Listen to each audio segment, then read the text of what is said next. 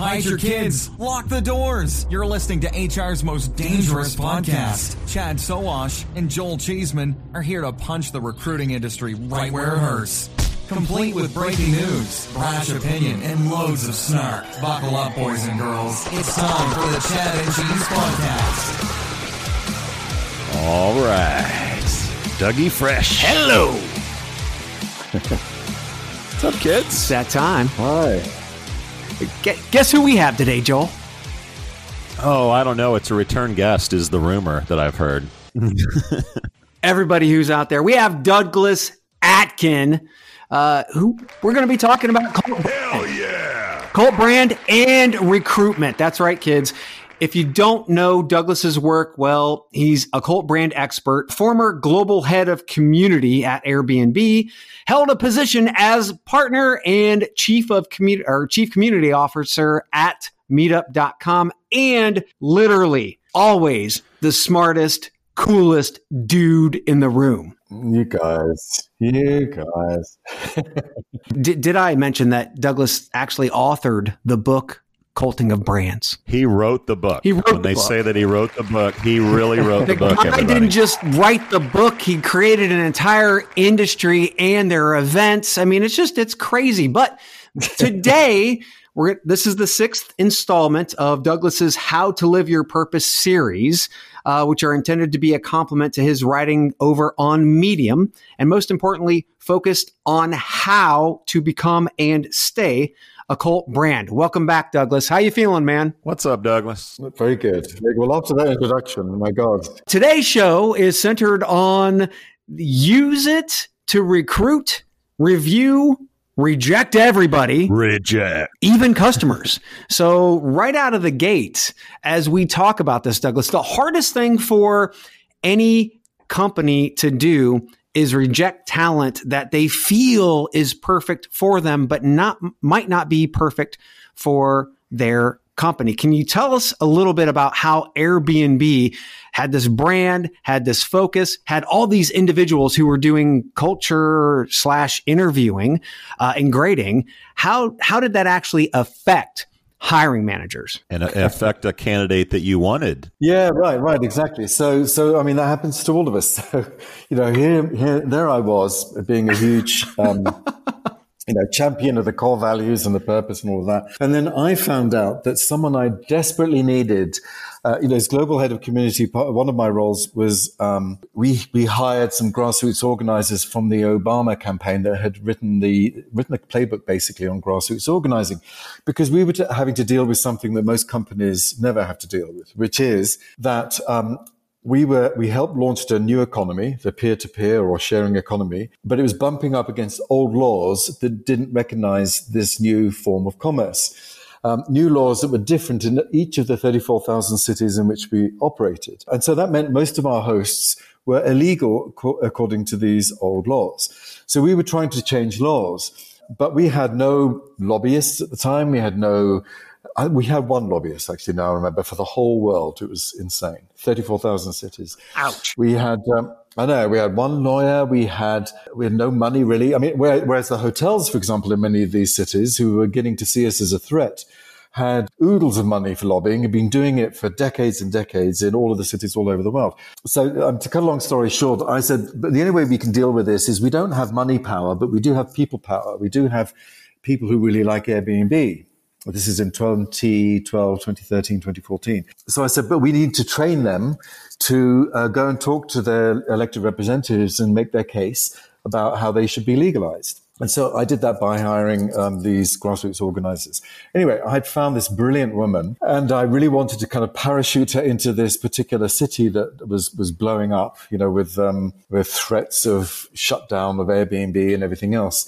So I really needed her. But the way Airbnb ensures that there is that the people who join Airbnb share the same values that everyone else shares within Airbnb is they do these, what we call core values or culture interviews.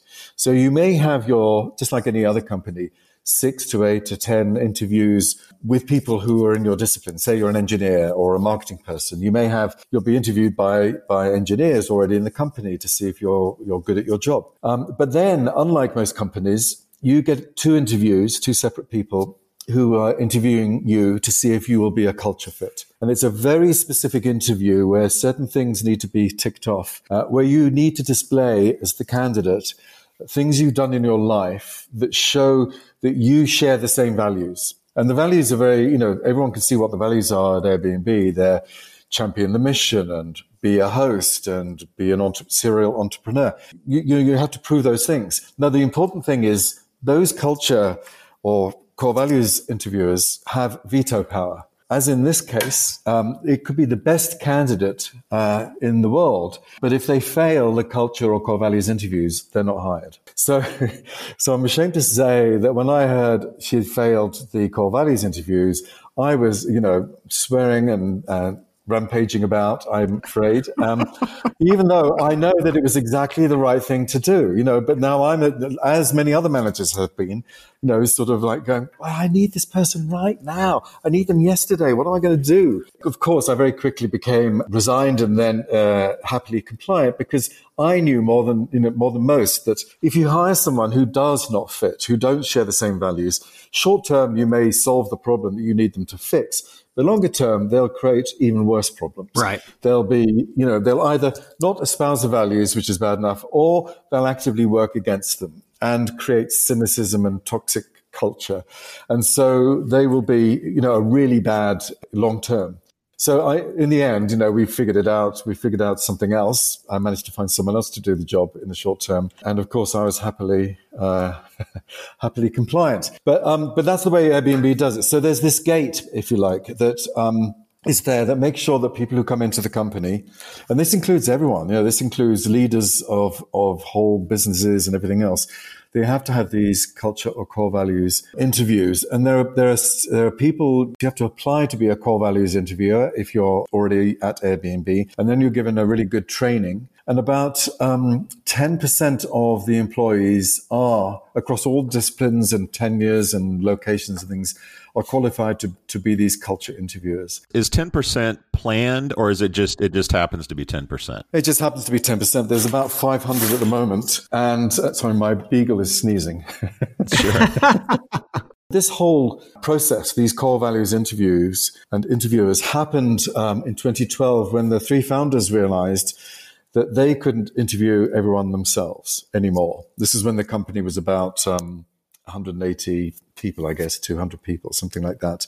They no longer had the time or the capacity to interview everyone. And that's what a large part of what they did was interviewing for cultural fit, not just the skill. There's no way Brian would be able to assess an engineer's skill, but he certainly can assess whether they would be a cultural fit or not. So that's when they set it up in 2012. They created the core values, and then they created the core values interviewers to make sure that they recruited people who shared those values. But Airbnb uses the purpose and core values to recruit everyone into the company. But that also applies to reviewing.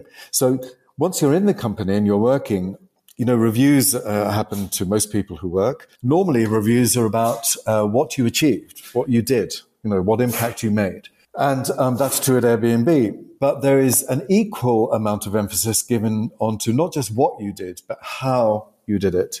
The how being, did you do all these wonderful things at Airbnb while living the core values and making sure the purpose is... Can you hear that? Poor guy. Is that the dog? He's beagle. Oh. Maggie the beagle is sneezing. Maggie, what's going on? Poor guy. Maggie, you're interrupting my podcast. Oh my God. Okay, That's I'm awesome. going to have to.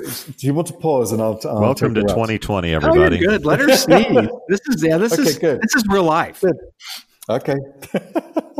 Anyway, where was I? Right. Yeah. So it doesn't. So there's this gate that makes sure that people who come in share the core values and buy into and want to live the purpose. But also, while they're there, you don't let up on that. There's this review system, and the review system measures not just the what, but also the how. It measures what you did and how well you did that, but also how you did it.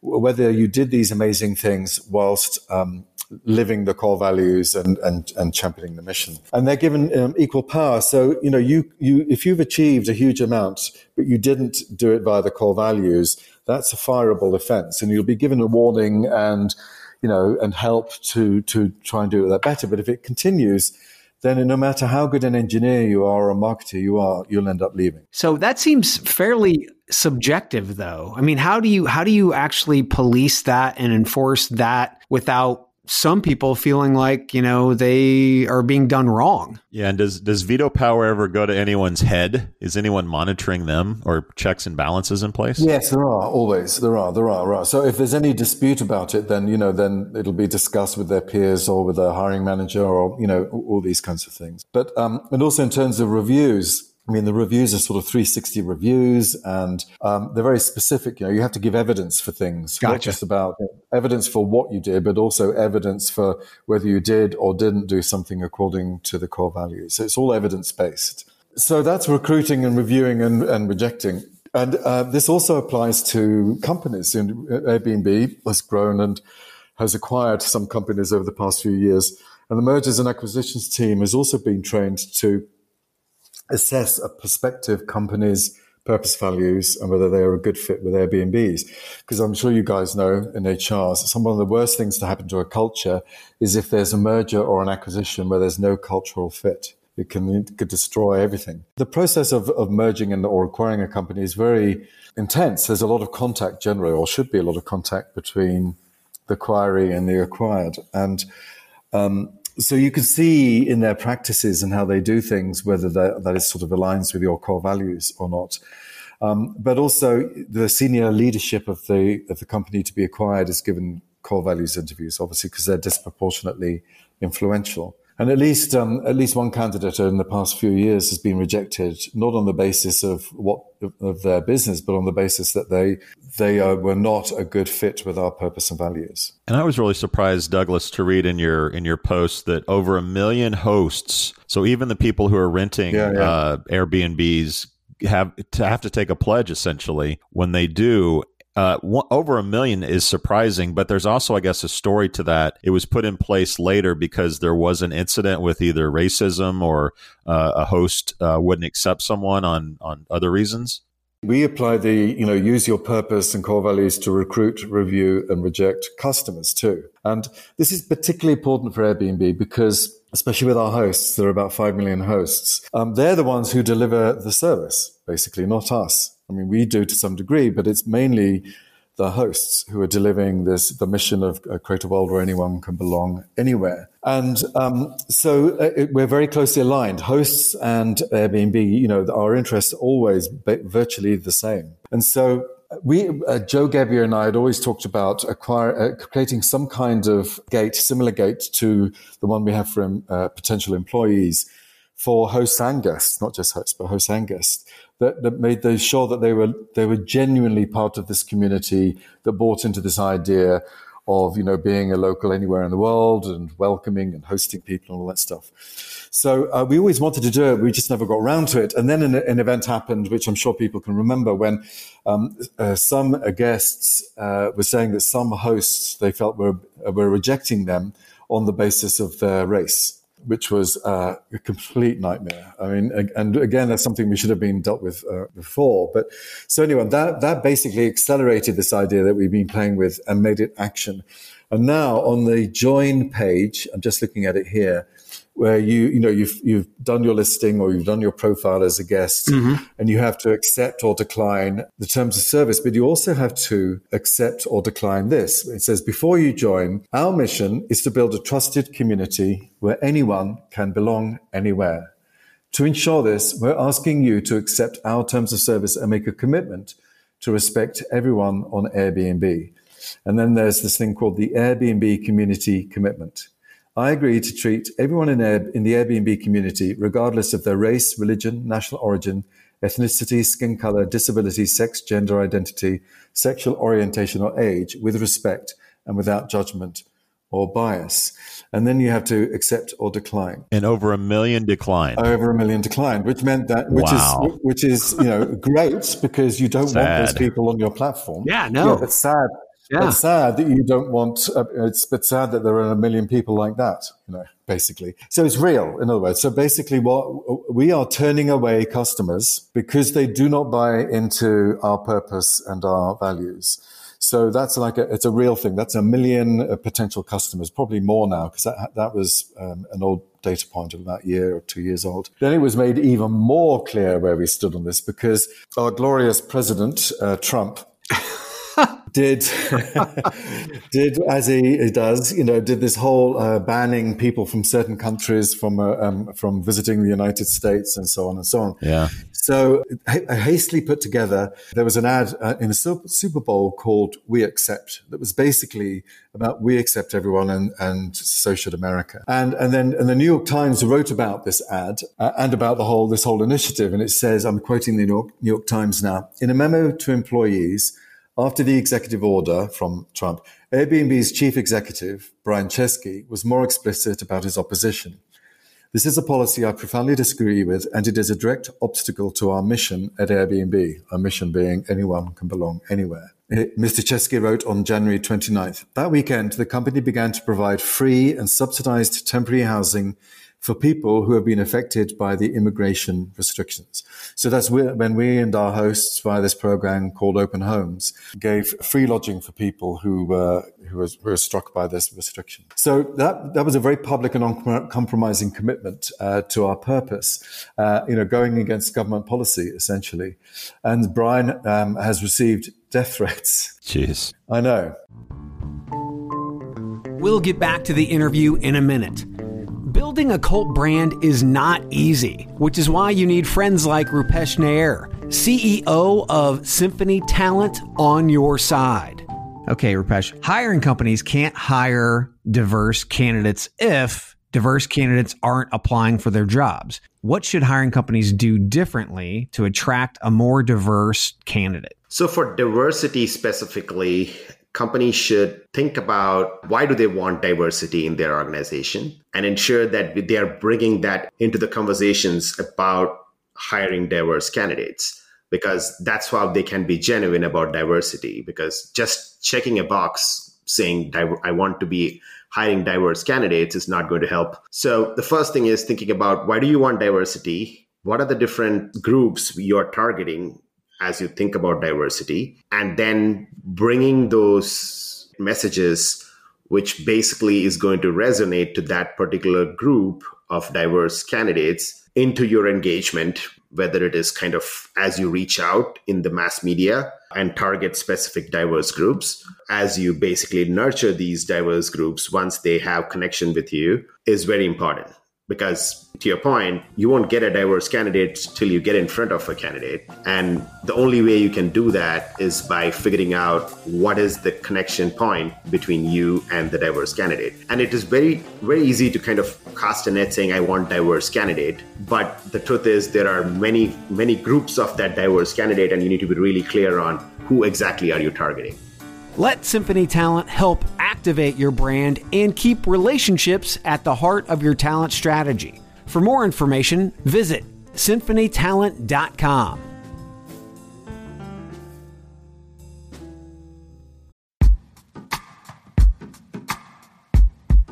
The Jim Stroud Podcast explores the discoveries and trends forming the future of our lives. Brain-to-brain communication, robot bosses, microchip implants for workers, and artificial intelligence replacing human workers are all happening now. If you want to know what's happening next, subscribe now to the Jim Stroud Podcast. Back to the cult brand, really understanding what a cult brand is. And we talk about it on the podcast all the time, where companies say that they're committing to something and that they have a purpose, but that's just all lip service. This is specifically saying, here's our purpose, we're abiding by our purpose, and we're showing you 1 million people declined to actually working with us because they didn't believe in our purpose. And guess what? fuck them. Basically, yes. It's true. So what I'm saying is that when you operationalize your purpose, it suddenly you have to make it real. That means that decisions will be made that often in the short term will hurt growth or profit, revenue, whatever. In the long term, though, you're doing it for the long term because you think in the long term, you will definitely make that revenue and profit back in a multiple. Yeah. Because you will be appealing to those people who do buy into your mission, and there'll be enough of them to make it all worthwhile. It's the only way that you get true believers, right? The only way you get true believers. So this is true, by the way, of any community. It doesn't matter whether you're talking about a church, a religion, a political party, a club, whatever it is. But a community basically is a group of people who share something in common. And the strongest communities, and I learned and saw this when I worked at meetup.com, meetup.com was about getting people online to get them offline to meet other people who shared their passions and interests. That could be pugs. It could be vampires. Vampires. Vampires. It could be, belly Still have dancing. Nightmares of that story. But anyway, but the point is, what we saw was that one of the criteria for a successful, strong meetup group that had, loyal members who did lots of stuff was that they had a very clear purpose and they lived it. And they were very clear about who should join that meetup group and who shouldn't. And the ones that were explicit about, if you want to do this, this, and this, and believe this, this, and this, then please join. If you don't, then I'm sure there's another meetup for you. And companies are basically just large communities. They're large meetups, really. And they equally must be super clear about what world they're trying to create, what they stand for, what their values are, and say, if you buy into these ideals as we do, then please come and join. If you don't, then I'm sure there's another company for you where you will fit in. Right. Turning back toward, internal employees, we're talking about belong anywhere. That is awesome, the belonging piece. But what about the belong here campaign or promotion or whatever? I'm not sure what you actually called it, that you put together. Why did you do that? Why was it so important? Well, yes. Okay. So there was, it was important because, quite simply, if our mission is to create a world where anyone can belong anywhere, obviously you had to make sure that the employees felt they belonged here at Airbnb, right? Mm-hmm. If they didn't, then how could they ever, truly, credibly, authentically execute against that purpose? So at a bare minimum, I wanted to see whether employees at Airbnb felt that they belonged at Airbnb. That was because that was our mission, was all about belonging somewhere. But there was another reason for doing it, which was, and in the end, what I did was a piece of, I went out, did another odyssey around the world, talking to people in our offices all over the place, hundreds of people.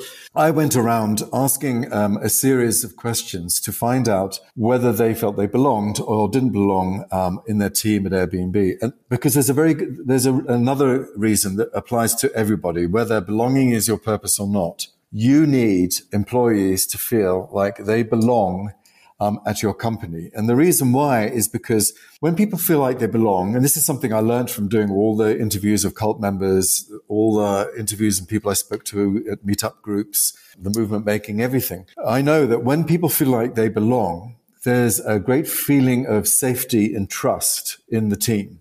They think, I'm with people who get me. They understand who I am. Yeah. I understand who they are.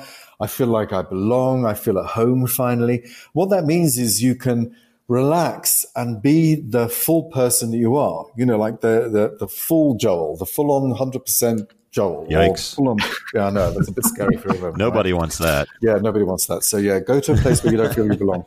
So that's when people really shine and become themselves, is when they're in a team where they feel like they belong and they're safe and they have trust. And as I was doing this, as it happened, Google published a study that was talked about in the New York Times and other places, where they had researched what made their most successful teams successful. And it came down to one thing, basically, which was that there was enough trust within the team for people to take risks and innovate. Right? So no one's going to go out on a limb and do something that's never been done before if in a context of fear, because you're going to get, fired, or you're going to get laughed at or belittled or something. So You can only take a risk. You can only go out on the rim and say, I don't know if this is going to work. I think it's going to work. I've got evidence it's going to work, but I don't know for sure. If you're in an environment of trust and safety, where you feel like people have got your back and are giving you space to innovate and all those kinds of things. So that's another key reason why you need people to feel like you belong in your organization, because they are not going to truly become themselves and feel that it's safe enough to innovate and take the entrepreneurial risks that need to be taken unless they feel like they belong. So I did this huge study, and what was great was that I was able to uncover what it was specifically that made someone go from feeling like a stranger. Sometimes even people said they had like this sort of imposter syndrome when they arrived at Airbnb, to feeling like they belonged and being the best version of themselves they'd ever been and give their best ever work. And so I was able to identify the triggers. I did. It was quite an emotional journey, actually, because the questions I were asking were not your normal employment questions. I would be interviewing people one-on-one, and I would give them pieces of card, and I would say, think of the moment in your life where you felt like you most belonged somewhere.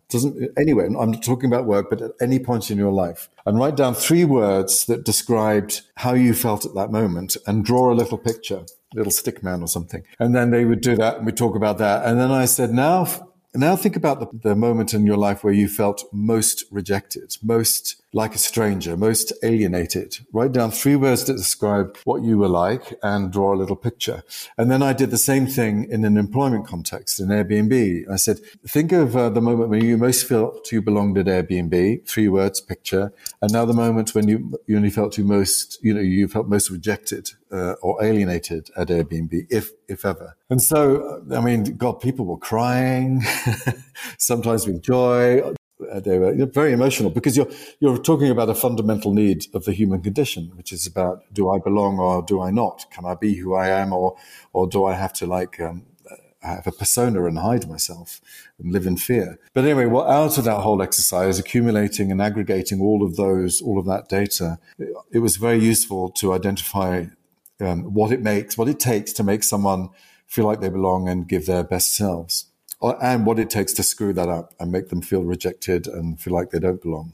In the process, I also uncovered, because it was a concern of ours at the time, as Airbnb was growing bigger, are we maintaining our entrepreneurial quality? And, the people we're hiring, we used to hire people who were sort of misfits and entrepreneurs themselves or whatever. Now we're hiring people who are really good at marketing and really good engineers, but have never been entrepreneurial or whatever. Are we losing our entrepreneurialism? So I was able to identify the conditions under which people could become entrepreneurs, even if they'd never been that before, which was super interesting. Douglas, I'm curious. You've written all these pieces before COVID and the pandemic has changed the world, and I'm curious. Would you have still written it as you have today, knowing that how the world has changed? Has COVID flipped all of this sort of on its head, or do we just evolve and still have these sort of mission statements? Do you hope that we just go back to the way things were, which all evidence seems like things will change a little bit when we go forward? And lastly, I'm curious, the woman that you wanted to get hired that got rejected, would she still be rejected in today's environment, you think? So I don't think COVID changes the purpose at all. There's nothing going to change. I mean, even if you're just going to drive 200 miles from your home and stay at an Airbnb, you're still going to want to feel welcomed. You still want to get tips from the host about where to eat and where to avoid, all those kinds of things. It's going to stay the same. And likewise, the core values. I mean, I haven't... in a way, working at Airbnb, a travel company, most of us were traveling a lot. And so we were always doing stuff on Zoom with people already. Because, someone would be in Singapore, someone would be in Ireland, in Dublin, someone else would be in San Francisco. It played havoc with your sleep patterns, but anyway, we still did it. So I don't know, but it'd be interesting to see. I don't think the culture will have changed much, because the same people are still there. They still have the same values. They're going to interact with each other in the same ways. I really, really hope that, Zoom is great, and I'm sure it's made lots of efficiencies. But at the end of the day, nothing beats face-to-face contact. That's the highest form of engagement, which leads to a feeling of belonging. So no, I hope it doesn't go away. I hope there's still going to be offices, or at least other reasons to meet somewhere face to face. Because we at Airbnb have you're referencing this thing called One Airbnb, where every year Airbnb would fly in at the cost of millions, all of the staff from all over the world. By the time I left, that was about 4,000 people. So that's a huge amount of money to spend a week not doing their jobs, but simply hanging out with each other. I mean, there was a very strict program of events, but the main goal was for people to rub together and get sticky, literally. Yeah. That was their goal. So, well, I know that the gathering is rescheduled for April of next year, and I know both Chad and I are hoping that we can all share face-to-face time next year. Douglas, as always, it's a pleasure. We appreciate your time. Thank you. Chad, unless you have anything else to add, we out. This has been the Chad and Cheese Podcast. Subscribe on iTunes, Google Play, or wherever you get your podcasts so you don't miss a single show. And be sure to check out our sponsors because they make it all possible. For more, visit chadcheese.com. Oh yeah, you're welcome.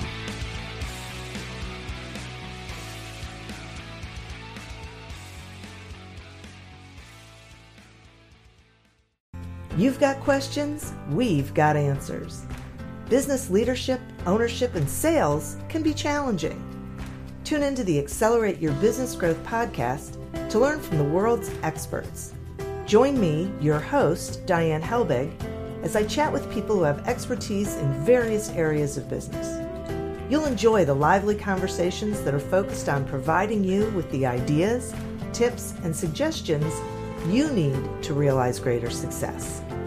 Get what you need for your business when you need it from the people who have the answers.